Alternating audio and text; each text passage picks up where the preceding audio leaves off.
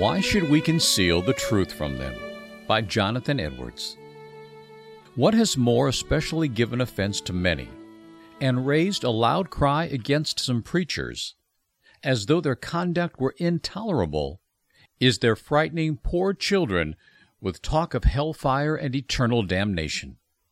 But if those who complain so loudly of this really believe the Scriptures, that all are by nature the children of wrath and heirs of hell, and that everyone who has not been born again, whether he be young or old, is exposed every moment to eternal destruction, then such a complaint and cry as this betrays a great deal of weakness and inconsideration.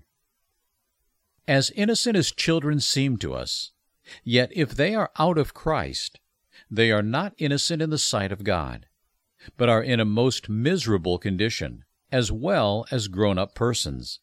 They are naturally senseless and stupid, being born as the wild donkey's colt, and need much to spiritually awaken them.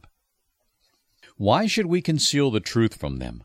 Will those children who have been dealt overly tender in this respect, and lived and died insensible of their misery till they come to feel it in hell, ever thank parents and others for their tenderness in not letting them know their danger? If parents' love towards their children were not blind, it would affect them much more to see their children every day exposed to eternal burnings, and yet senseless of their doom, than to see them suffer the distress of that awakening which is necessary in order to escape from hell, and which tends to their being eternally happy as the children of God. A child who has a dangerous wound may need the painful lance, as well as grown persons.